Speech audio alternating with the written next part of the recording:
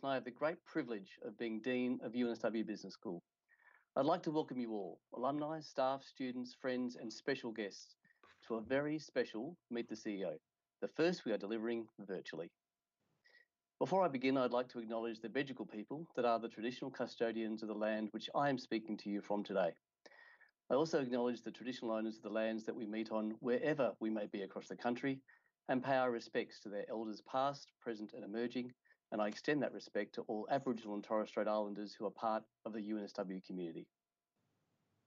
One of the great opportunities of switching to digital platforms this year is that a much greater number of alumni and other members of the UNSW network across Australia and globally have been able to be part of our events. This means that our commitment to provide ongoing, lifelong learning experiences to alumni has never had greater reach and impact, something we are truly delighted about. Indeed, for this Meet the CEO, we've had over 2,200 registrations, which is triple the amount we usually have. But I'm sure it's not just the platform that has led to so much interest in today's event, as it's our great pleasure today to meet Matt Comyn, CEO and Managing Director at the Commonwealth Bank of Australia, someone who I know we'll learn a great deal from as we hear about his leadership journey. Matt will be interviewed by our regular interrogator, Mark Scott AO, Secretary for the New South Wales Department of Education and member of the Business Schools Advisory Council. I'd like at this point, on behalf of all of us, to thank both Matt and Mark for taking time out from their extremely busy day and probably evening jobs to spend time with us today. Both will be joining us shortly. Just a note that today's conversation will be recorded and made public following the live stream. If you do need to leave early, the good news is that the link to the recording will be emailed out to everyone who registered in the next couple of days, and it will also be made available on the UNSW website. Could I also take the opportunity to thank those who sent in questions for Matt prior to today. We had an overwhelming response, well over 100 questions, so we'll do our best to cover as many as possible in the conversation today. There'll also be an opportunity to engage with the conversation by sending in your questions through our live Q&A chat function during today's event. It's now my great pleasure to welcome a great supporter of the Meet the CEO series, David Gonski, AC, Chancellor of UNSW Sydney, who will introduce both Matt and Mark. Thank you, Chris, and a warm welcome to everyone joining us for today's first virtual Meet the CEO. I love these Meet the CEOs, and in the 14/15 years I've been Chancellor, I don't think I've missed more than one. And today's one is going to be outstanding because today we've got both a wonderful CEO and also an outstanding inquisitor who I'll introduce in a minute. Today, as was said earlier, we're very lucky to have Matt Comyn with us. All of you know that Matt is CEO and Managing Director at the Commonwealth Bank of Australia. Although relatively young, Matt already has 20 years in banking behind him across institutional, retail, and indeed wealth management. And he has occupied many and numerous senior leadership roles since joining the CBA in 1999. What interests me perhaps even more is the broadness of Matt.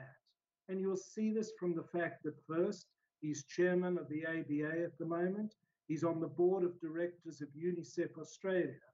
And above all, from my point of view, he's a proud UNSW graduate. He did a lot of research in preparing for this. And as far as I know, he is the first UNSW graduate to occupy the CEOship, if there is such a word, of one of the big four banks in Australia. And we congratulate him. He has a Master of Commerce and also, perhaps a little more surprisingly, a Bachelor of Aviation from our university. I've already warned Mark Scott not to make any obvious cracks that a Bachelor of Aviation sends you to the skies in terms of the corporate world. He's also been at the University of Sydney, getting an MBA, and is a graduate of the Harvard Business School's General Management program.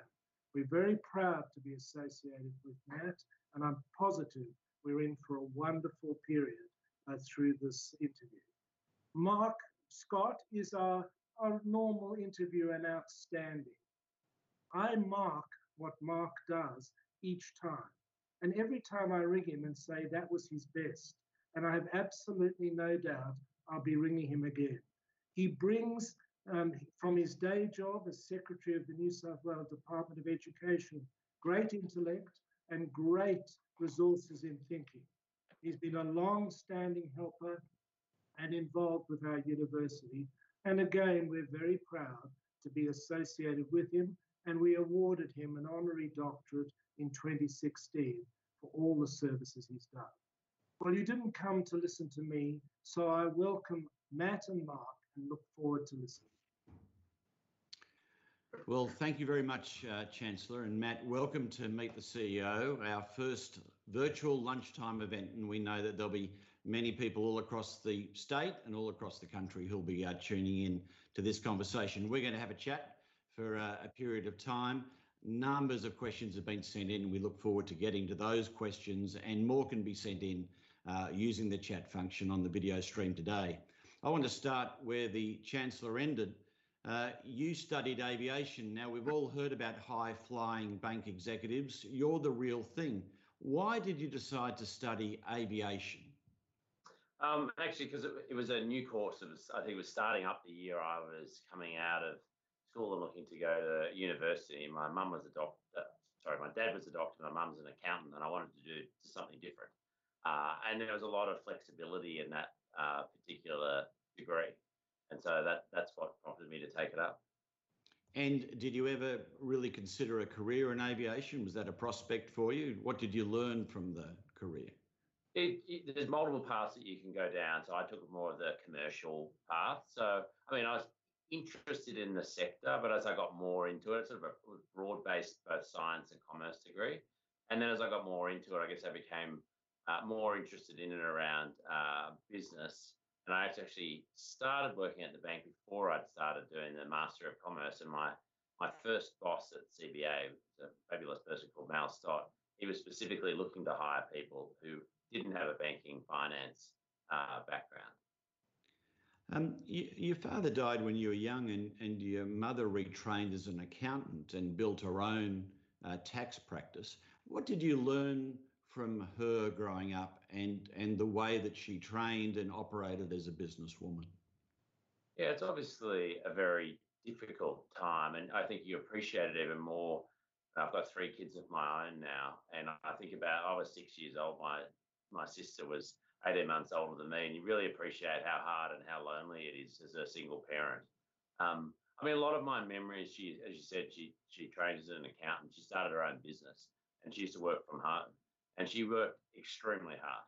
So she was always there for school events, for sporting events, but she would work really from sort of 7 in the morning till 10 at night, sort of 7 days a week. So I grew up, I think, very grateful for her hard work. And I watched and admired how much effort she put into that, and frankly, the sacrifices that she made. A big part of my motivation has been trying to repay some of that, because I feel like I certainly owe a lot to my mum. Do you think it's given you insight? You spent a lot of your time in retail side of banking. Do you think watching your mother's given you insight into, in this particular, small business people who you've been providing services to? Yeah, look, I think we're all shaped a lot by the experiences that we either have sort of growing up or in professional and personal. So I'm sure one of many, but absolutely, there's a lot of things that I take out of that, and a lot of sort of empathy and understanding and appreciation for how hard it is and the different challenges that people face. And at various points in time, we all, either personally or professionally, have extremely difficult setbacks, and it's all about the way that you recover from those setbacks. And when I was a kid, I don't remember my mum ever being down or despondent, or whereas the reality must have been extremely hard. And obviously I didn't talk to her about it when I was 6 years old, but I have since, and I guess it's made my appreciation even greater. And I think that empathy certainly does help to understand, as you said, what faces and challenges are there for small businesses. When you landed at the Commonwealth Bank, you started up with CommSec, led by Paul Rickard, and I think founded by Paul. And it was the time when a migration to online broking was really just growing. What insights did your CommSec experience on recruitment into the bank give you into consumers and also into the potential of technology in banking services? Yeah, I mean, I was really lucky, Mark, that I joined basically in the equity product group as a business analyst in the institutional banking division, and CommSec was a few years old, and Paul, who I'm still in touch with, had started that. We basically worked on developing new products and projects, and sort of a combination of things that I learned watching obviously the explosive growth of CommSec. But actually, my first project was working on online car insurance. It was sort of in the late 90s. Everyone thought you could sort of add everything online and it would be an instant success. And so I was working on an actuarial model for ratings of insurance, pretty much none of which I had any background or understanding in. So, I mean, and I learned a lot about technology. I did a lot of technology projects, and I was really fortunate because of the people that I was working for, and they made huge investments in me over many years. And I got to work in a part of the group that, we were making investments. There were a lot of, technology changes. We saw sort of huge scale and growth. And so you're lucky when you get the opportunity to work in an organisation that's doing a lot of new and interesting and at scale things, and you're surrounded or you're working for people who, are very good leaders who are very generous with their time. As we've heard, you started the bank early on, even before graduation. But by the time you were 30, you were running CommSec. Were you conscious of being young in leadership roles, and did you feel well prepared and equipped for the kind of leadership roles that came at you early in your career? Yeah, look, I mean, I probably did. I think when I went into the CommSec role at that stage, and it was a step up in terms of the number of people in particular that I was leading. At various points in time, you do either feel young and or perhaps, not entirely prepared for the situation, the scenario, but also working through that gives you a lot of confidence because inevitably you face different challenges professionally, and not everything you will have been able to do before, but actually working through some difficult situations, particularly early on, I think is really helpful. I'm very lucky that I was given enormous opportunities at the bank over many years. And I was able to get a lot of experienced units, in good times and bad. And CommSec, I was running sort of during the best bull market, and then obviously into the GFC. And so that's sort of the combination of the experiences make it a hugely developmental opportunity. Did you feel that you were, systematically, in a sense, targeted and developed by the bank, that you were on a development path, that you were being groomed for senior leadership? And not specifically. I think if it's done well inside a large organisation, you don't necessarily see, obviously, everything that's going on. I'm very, grateful, and there's a couple of people in particular. I mean, the role before I did CommSec, I worked on a large technology project, and I'd actually come out of technology. I remember I was working in different parts of the markets division, and my boss's boss at the time sat down to me and said, "Look, I really want you to do this project." And I sort of said, "Look, I don't really want to." And his response was, we've known each other well. He invested a lot of time in me, and he sort of said, "Look, I really want you to do it.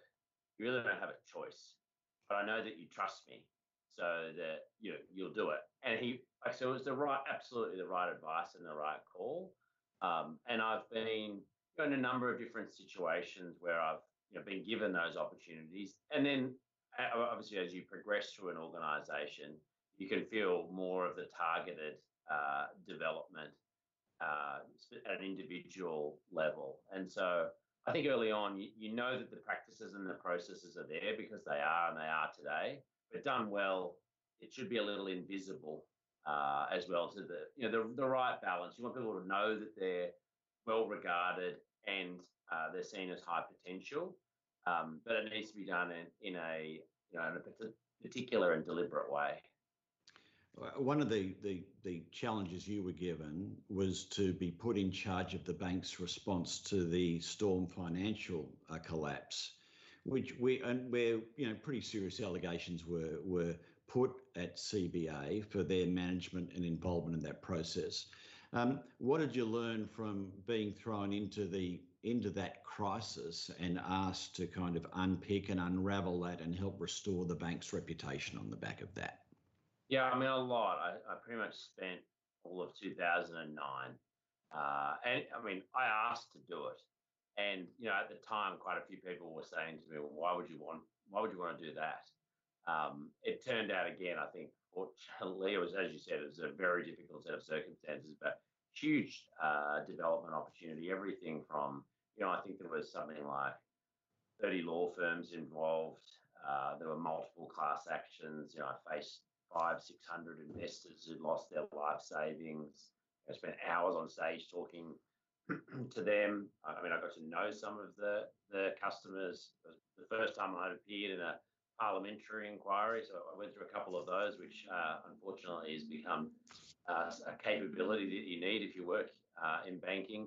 I got to work closely with the CEO, Ralph, obviously Ian as well, and I got to know some of the board and board members. So, I mean, when you look at that, I mean, the real dangers of leverage in particular. And so for people who don't know, CBA provided a lot of the products. We didn't provide the financial advice, and that's not okay. I mean, we didn't understand the investment advice that people were getting, but effectively people were being leveraged twice over. So they're putting, effectively drawing down on their home loan, then taking a margin loan, investing in the market, which was fine because the market kept going up. But then, of course, as the market came down, the leverage wiped people out. And I remember after that, I was actually hosting with sort of 600 customers, and it goes to show. I mean, there was a lot of advice internally at the time: don't go, because it was actually being hosted by one of the class action law firms, and I actually thought that they were, were handling themselves well, and I thought they had integrity, and so I trusted them. And to their credit, there weren't, the media weren't there. There weren't TV cameras.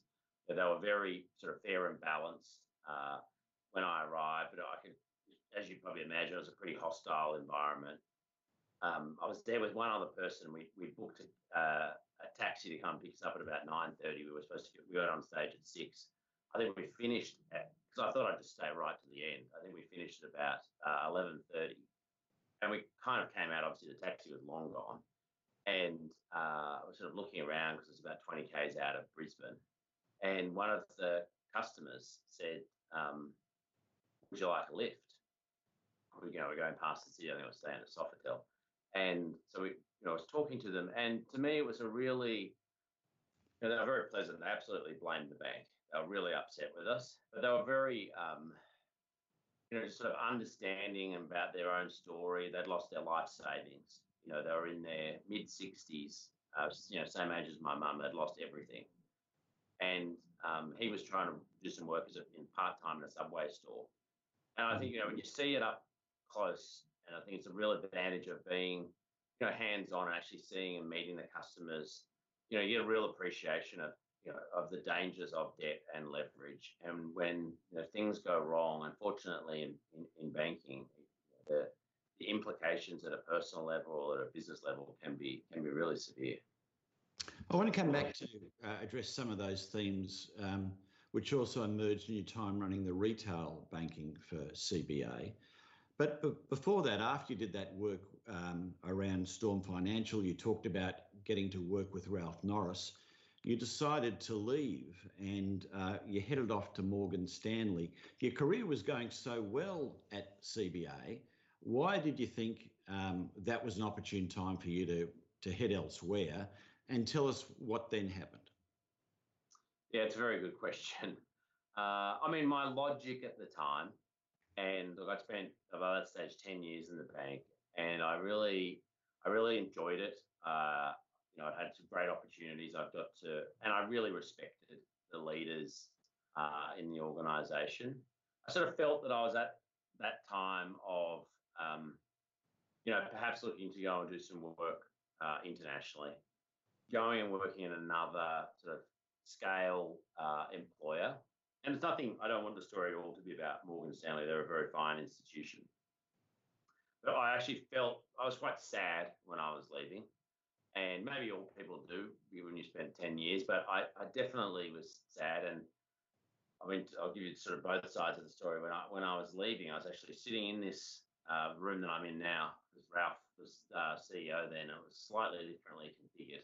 And I was sort of sitting on the other side, and, you know, he was disappointed, understandably. And I remember I made the mistake of saying something like, I explained my rationale, but, you know, maybe one day I'd come back.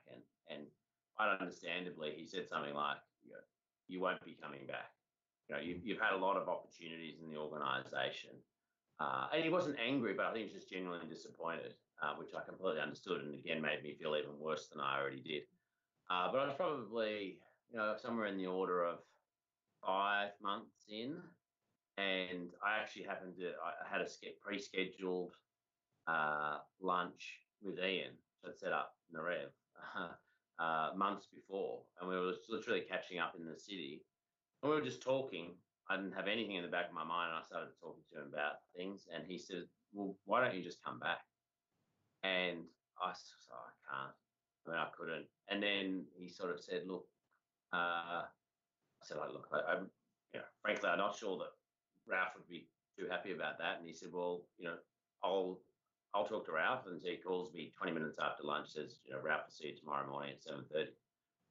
And so I was again sitting back in this office, and I remember him coming out through the sliding door that comes into this room. And I was pretty nervous. I wasn't sure how it was going to go. And he asked me a question, and I started explaining, and I could see he had a little slight smile on his face. And so I thought it was going to be okay. And he's fantastic to me, and made me feel very welcome. It's certainly not the traditional career move to leave after 10 years and then be back within about 9 months. But look, I'm very fortunate. I loved every minute of the first 10 years, and I've done another 10 years in the organisation. I'm very grateful for both the professional, but also just the life experience that I've had at CBA. I think one of the things that many of those watching the MBA graduates and the like may often think that they need to move to advance.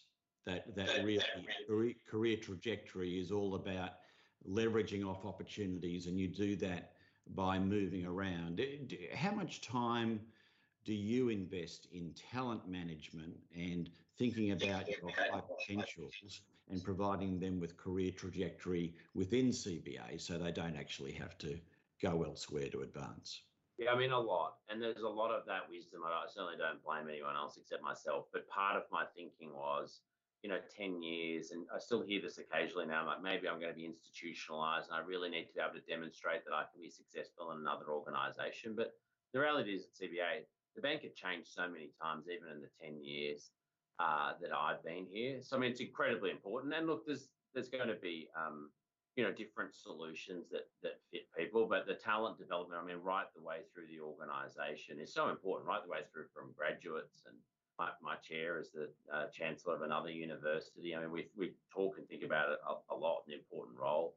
And I'm hoping that someone who's watching this today, will be joining the bank and aspires to, occupy very senior leadership roles at CBA. And on the other side of that, I really kicked myself for a couple of years in particular after I left. And actually the chairman of the bank in about 2012 said to me, it's actually I know you think it was the dumbest thing you've done, but actually it probably ended up being a really good thing, because I probably recommitted to the level at the organisation that few people really do, because I really missed it and I really cared about it. And when you go and when I came back, I was probably even more passionate and enthusiastic about the role CBA has and the potential, and frankly the people as well. And on return, from 2012, you're given the retail bank to run. Half the profits of CBA come from the retail bank. The vast array of digital products that were being developed. How did you get your head around managing at that scale, that size of operation? And how, as the leader of that part of the bank, are you confident that you really know what is going on? How do you get across the detail of it all? Yeah, so I mean, a couple of things. I mean, it felt like a big step at the time. I can remember going through that process for the role as well, and it's a very important part of CBA, not just from the earnings profile, but just of who we are as an organisation, institution. And I felt a lot of responsibility leading that business. And when you go from I probably had led about 1,000 people before then, you go to about 13, 14,000. I mean, I knew parts of it, even though I hadn't worked in the retail bank, I'd worked in business banking. So, and I knew some of the people. But yeah, look, you think a lot about when you go into a role like that, how to best prepare and what sort of systems and processes, and like anything, you're trying to think and work on the right team and, strategically what you want to do. I mean, I sort of feel as well in terms of, obviously you want to, and there's lots of different ways you can set up, formal mechanisms in terms of reporting, etc. But I always feel like there's no substitute for just going out and spending time, and not just visiting. I used to spend, particularly in the sort of first few years, probably a week, go and serve in branch, in the call centres. I mean, I'm lousy. It's a really tough job. As a week teller, concierge, customer service specialist. I really enjoyed it. And you learn a lot, not just about, because also sort of at day one, people are a little bit freaked out, but usually by day 2 or day 3, you really feel like you're part of the team. A couple of days I didn't balance when I was telling, so I was making a few errors. But people are very kind, and when customers come up, and one of them when I was at actually Westfield Parramatta, and the customer came up and said to me, "Aren't you a little old to be a trainee?" I had someone standing right behind me, and so they thought that was hilarious. So you learn a lot from, I think, really experiencing, getting to know the team and the business. But it's also, I mean, we serve millions of customers, and so you never know everything, and that's never an excuse. If something goes wrong, I mean, you're accountable for it.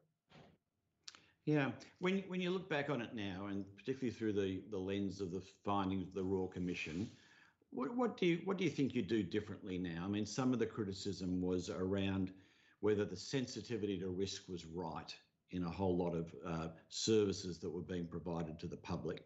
If you look back from the experience of the Royal Commission to your time running the retail bank, how do you reflect on that? Yeah, I mean, there's a lot of ways, and I think one of the, you should say, the benefits having appeared in the Royal Commission and also being CEO during that year, I spent an enormous amount of time on it, reading and going through individual case studies. I mean, at a macro level, certainly there wasn't a good appreciation of what we call non-financial risks. So, I mean, if you think about the bank for more than 100 years, its core business was really taking deposits, lending money, and there's a really strong sort of capability and DNA around credit risk in particular. And you'd even say sort of market risk as you go through the GFC.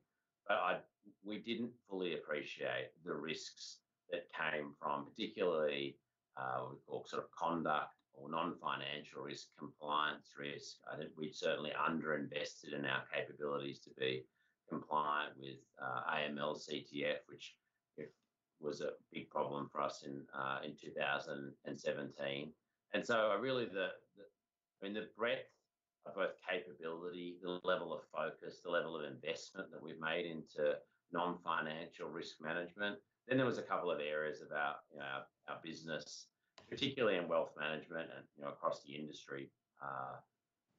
We didn't do a good job of the way we were serving customers, complying with legislation that came in around FOFA in 2014, 2015. So, I mean, there's lots of different things. And then within each case study, which I had sort of 7 in my witness statement for the Royal Commission, there's individual lessons that you learn around sort of incentive design and the way things in a large organisation, because you serve so many customers. If you're really not looking, you can be fooled by averages, and you're not really seeing the worst experience that a customer is receiving, and why are they receiving that, and what's leading to that. And probably a much greater and deeper appreciation of all of the things that can go wrong. Separate to the Royal Commission was the AUSTRAC case, where tens of thousands of breaches of anti-money laundering laws was laid before the CBA, and then of course had a big impact at Westpac as well. The story's told that when the documentation landed at CBA, you headed out to the Parramatta Operations Centre to understand in detail yourself what exactly had happened and how those processes work. Can you take us through what your mindset was at that time? Yeah, I mean, I didn't have an understanding operationally of it. There's a centralised team that supported the whole group, and you probably have noticed based on our conversation, I'm relatively hands-on. And when that happened, which was the 3rd of August 2017, it was obviously a very deep blow to the organisation because, of course, the legal implications and ramifications, but we just felt like we'd let so many people down. And so part of it was just I wanted to actually understand and try to reconcile what was in the statement of claim to our operational processes. I've probably, I've read, I'd say, every document on AML going back more than 10 years. So it's a topic that I'm very familiar with. AUSTRAC has claimed significant careers. We saw the impact at Westpac and at CBA. It was really only within days of all the allegations being aired that it was announced that Ian Narev would be leaving the bank. I think a lot of the speculation at the time was that inevitably CBA would need to go outside to find its new leadership. There had been these issues that had dealt with, and there was, I think, high expectation that the next CEO was not within the bank. But against the odds, you got the CEO job. Can you tell us how you positioned yourself as the insider who was an outsider to get that job? Yeah, it's clearly not the ideal setup for an internal. And I mean, you're right, the media speculation was certainly that the board would go external. I mean, lots of people that I had spoken to thought that was a far more likely scenario. There's only a couple of people very close to me that thought that I had a really good chance of being able to get that. I mean, I think like anything, and it's a challenge. I mean, any recruitment process can be challenging. A CEO process is, in terms of there's multiple stages. Realistically as well, it plays out, particularly under those circumstances, in full daylight. I mean, often, it's a very well, I mean, in a perfect world, the CEO sort of announced, most people didn't even know that the current CEO was moving on, and, a lot of things are sort of happening behind the scenes. This is a process that clearly was, in full public view, and went, stretched over many months, and there were multiple elements to it. And so, as you'd appreciate, there's a range of different stages from testing and interviews, meetings with the board. I mean, look, I guess my approach overall, particularly to the presentation, I mean, generally at some point you present to the board, and you really have to try and demonstrate, not only why you're the right person for the role, but what you'll do in the role. And so I think I had something like, basically there were sort of three things that I tried to talk about. One, a current diagnosis of CBA and someone who knows it well, and I think both the very strong elements as well as inevitably areas for improvement. And two was sort of what I'd do in the role, what the priorities would be and why. And then three was leadership, how I'd work with the board, the sorts of things that they could expect from me. And I did my best, and I'm very fortunate to have been given the role, of its enormous privilege and responsibility. I'm very grateful for the trust that the board put in me. One of the really interesting things I think about the changing nature of banking and banking CEOs is, as a breed, they've got younger. And I mean, you were appointed at the age of 42, and I think for generations to run a big bank, that would have been the pinnacle of a career. How do you think of it in terms of longevity of leadership? I mean, do you realistically think or aspire to do this for a long period of time? How do you think through this job and this challenge in the structure of what you would hope would be a long and successful career? Yeah, look, I mean, I approach it insofar as I just want to do the best job I can every day. I mean, I feel like it's the most important thing I'll ever do. And so I'm hugely focused on doing it well. So I don't really think about it in terms of, in time frames. Obviously, that's a mutual decision. I mean, I'd like to do it for as long as I'm the best person for the role. But obviously, that's going to be contingent on a whole range of different factors around performance and for the board, and for me and the board, and particularly with the chair to discuss. But given I'm sort of 2.5 years in, I've really been extremely focused on a range of different sort of challenges, but also opportunities over the last couple of years, and really making sure we're thinking for the long term. On any criteria, it's been an eventful 2.5 years. You've had the Royal Commission at the front end, and now you've got COVID-19.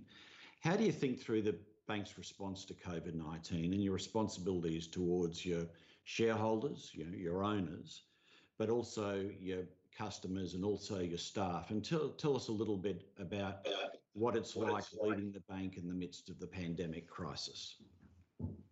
Yeah, it's obviously just been such a tough year for Australia and for everyone. From the start of the year with the terrible bushfires, and then we went into, obviously global pandemic, and particularly from March onwards, lots of ambiguity, huge uncertainty, things just changing very rapidly. I'm very fortunate I'd been in the role then for a couple of years. I think I wouldn't have liked that in my first year. Built a very good trusting relationship both ways with the board, who we worked extremely well with, and with my team. A lot of focus, as you said, on how to help best support customers, and both the role as leading CBA, but also chairing the Banking Association. I have to say, the support across the whole industry, people have been extremely aligned, united, very decisive, which has made things, I think, very, very good and constructive for the banking industry, and working closely with government and regulators, as you'd expect, and lots of different iterations to that. Huge amount of communication with our people. We've got some fantastic people who just do an amazing job, really care about their customers.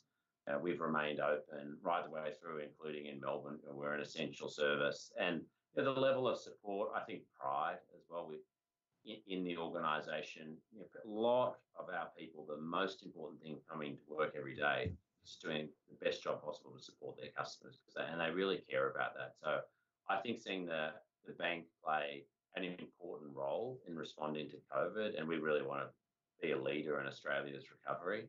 I think that's been a huge source of conviction and motivation inside the organisation, recognising that we're only 6 months in.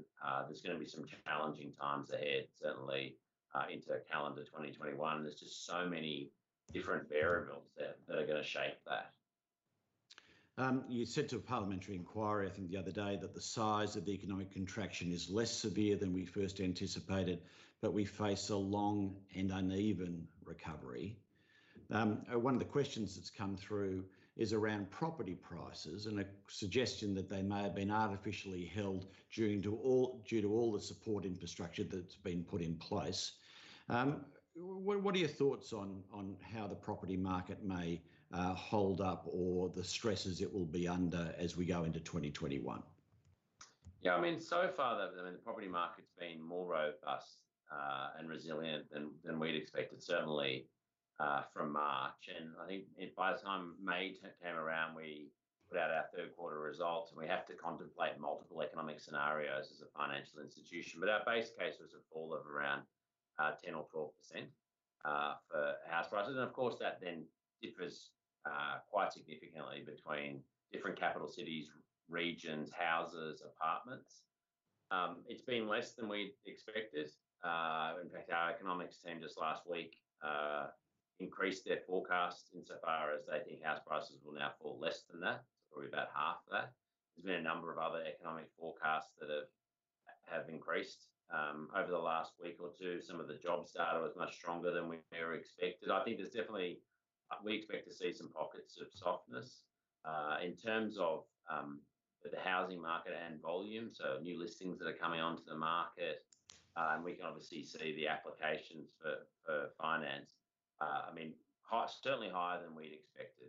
We do think there'll be pockets of softness, but it's been more robust. And some of the government policies deliberately designed, less so on the sort of income side, although of course that's played a huge role more broadly in terms of JobKeeper, JobSeeker, but some of home builder, some of the incentives at a federal and state level, which have brought forward some of the demand.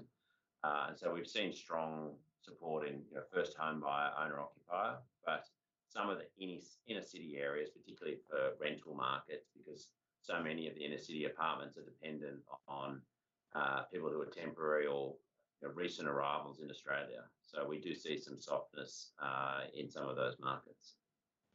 Matt, in a few minutes, we're just going to go to some quickfire questions that have come in from audience members, and there are more questions coming through now.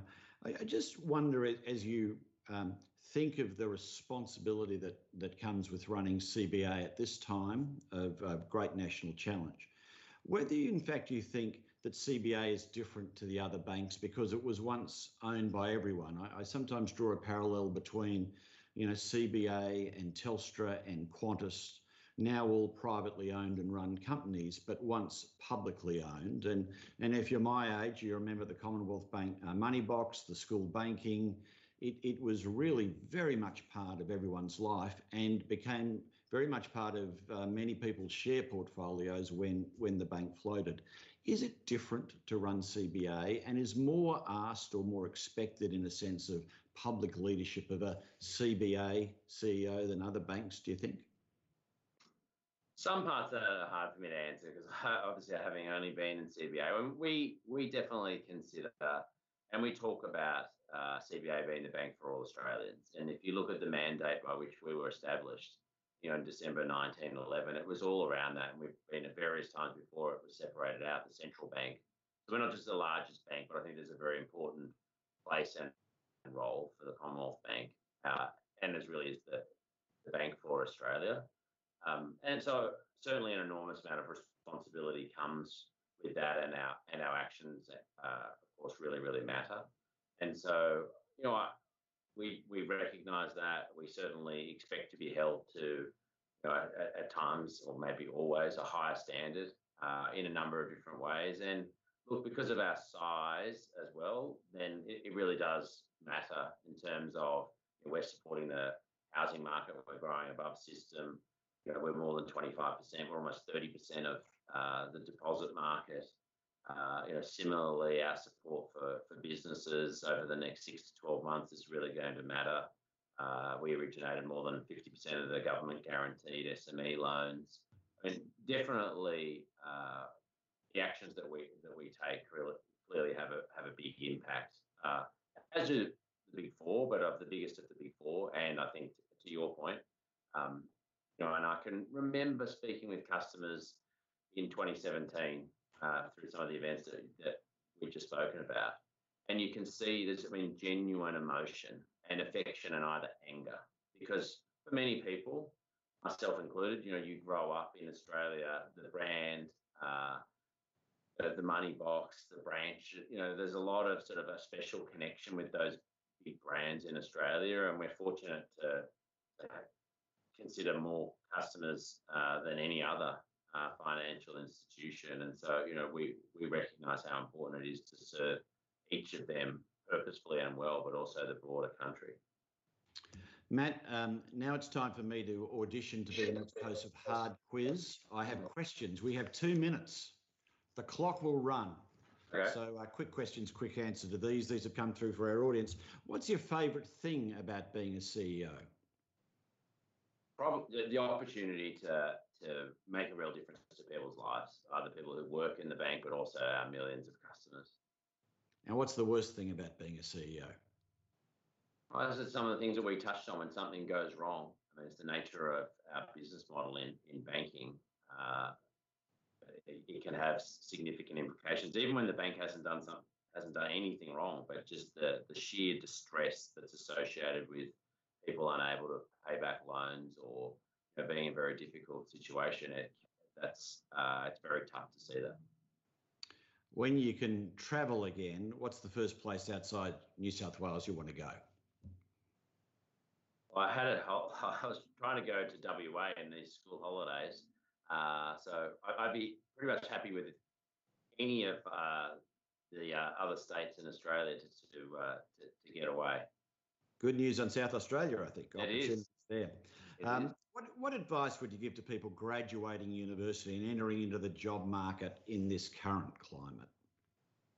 I mean, sort of understanding the difficulties in the current market, but I'm just a huge believer in pursuing something that you really care about, doing something that not only you're good at, but also something that you're really going to enjoy and that you're passionate about. And I think it makes an enormous difference to be invested and to really care about the work that you're doing. Our audience wants this question answered from a senior banker. What's your strategy around pocket money? Right. Pay some pocket money, but also linked to performance around house duties. Do you have a secret skill or trick you want to admit to our audience today? No, I do not. Okay. The final two questions here. Favourite restaurant in Sydney? Not a specific one. Depends. I've gone to an Italian restaurant in a couple of nights' time, so not one that sort of sticks out. And last book that you read that you recommend? Ride of a Lifetime, Bob Iger. Fantastic. Yeah, fantastic book.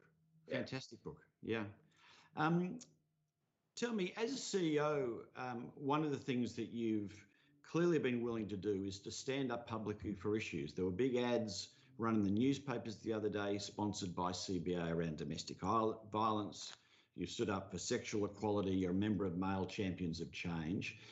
Tell me about what you think is the public responsibility around these social issues for an organisation and for you as the CEO. Yeah, I mean, look, clearly we play an important role as a iconic organisation and large employer, and particularly in some of those areas. If you talk about domestic and family violence, one of the reasons that we've really focused on that is, of course, it's a huge issue, sadly, but there's also a very close connection between physical violence and financial abuse. And so I think it's an area where we've got a clear role and responsibility. There's a number of things that we are doing that I think make a really significant difference, not just to the individuals, but also to the broader community. And some of those things we've rolled out through the ABA. And so I mean, sometimes you just got to take a stand on different issues. Clearly, some are more controversial than others. I mean, generally discussions around climate, energy policy tend to be, as you know, well, Mark, they tend to be some challenging and some quite different points of view across the community and our stakeholders. Yeah. Do you Ian Narev, when he led Commonwealth Bank, talked about The Wife Drought, a book written by Annabel Crabb, which talked about what the environment was that possibly held back women into rising in a position of leadership. And one of the things that Annabel has pointed out, that if we're interviewing a woman executive or a woman CEO, the female CEO, the question's always asked, well, how do you manage? You've got a young family, you've got kids, how do you manage and balance that? And I think Annabel has said that's not a question that's often asked to men in leadership roles. So let's ask that question to you. It's come from our audience. How do you manage and enjoy the demands of family life with the pressing time commitments of being a CEO? What are the sacrifices and the trade-offs that you're conscious of making, and how do you deal with that? Yeah, first of all, Annabel's very talented, and it's a great book. And she came in several years ago and talked to a few of us over dinner about that. I mean, I'm very fortunate. I've got very supportive family, and it can look, as you'd expect, it can be challenging at times, trying to make the right. You definitely miss out on some things. You can't be there all the time. Obviously, we're all doing a lot less travel at the moment, so that's helping. And so I'm very well supported by my wife, my 3 kids. I try to get to as many things as I can. But you do feel the trade-offs and the challenges at times as well, because the reality is things will come up at work, and there's no one else to deal with it if it comes to me. And so that's just the responsibility that comes with the job. There's a question here about your morning routine, and I know you take health and fitness carefully and take it seriously, and as do other members of your executive team. How do you prepare to be at the peak condition physically to take on the kind of challenges you have? Yeah, I mean, a lot of elements I track pretty closely. So, rest and recovery, particularly sleep, makes a big difference. And then, exercise, diet, probably really important. So, I mean, trying to keep all of those things in balance. Of course, spending the right time with family as well. But I mean, I like to exercise in the morning as often as I can. And, I monitor it pretty closely, because I sort of feel like you can't possibly be at your best if you're, exhausted. And people can see that in you. I think, your judgment, your decision making is impaired. And so, part of the role is trying to make sure that you're always in the best possible condition to try and perform the job as best you can. It's said that you pay close attention to leading sports coaches and kind of learn from their insights when it comes to managing top teams. What have you learnt from observing top sport coaches? Yeah, I mean, I'm lucky in this job. I get to meet lots of interesting people in both business, as you'd expect, political life, but also, sports coaches, mainly because, and what interests me about it is peak performance, and how they think about peak performance, and also how do they get peak performance from those that they lead. And it's different, clearly, coaching a team than it is leading a large organization. But some of those principles that you and I were just talking about, I've spent time with high performance coaches domestically and internationally in and around their mindset. Sometimes, I've spent time with sports coaches trying to understand, especially those who've been doing it for a long time, how they, and it's a tough job as an elite coach in Australia, particularly in some of the codes, as you'd understand. There's an enormous amount of, media scrutiny, and also just sort of curious about how they balance sorts of things that they know work versus looking for more and newer and innovative challenges, how they manage all of the people issues, how they sort of set and lead culture. Some of that's transferable and some of it's not, but I always just find it really interesting, just different perspectives on leadership and trying to have an organisation with the culture that you like and performing at its best. I think one of the upsides of being locked down is looking at some of those great documentaries that have given insights into elite sporting teams and coaches that are available now, including the Australian cricket team and a new one on Tottenham Hotspurs and others. Do you think of yourself as the coach of your executive team, and do you think of your key executives as talent, like a talent on a sporting team that you're trying to get strategies to get the best out of?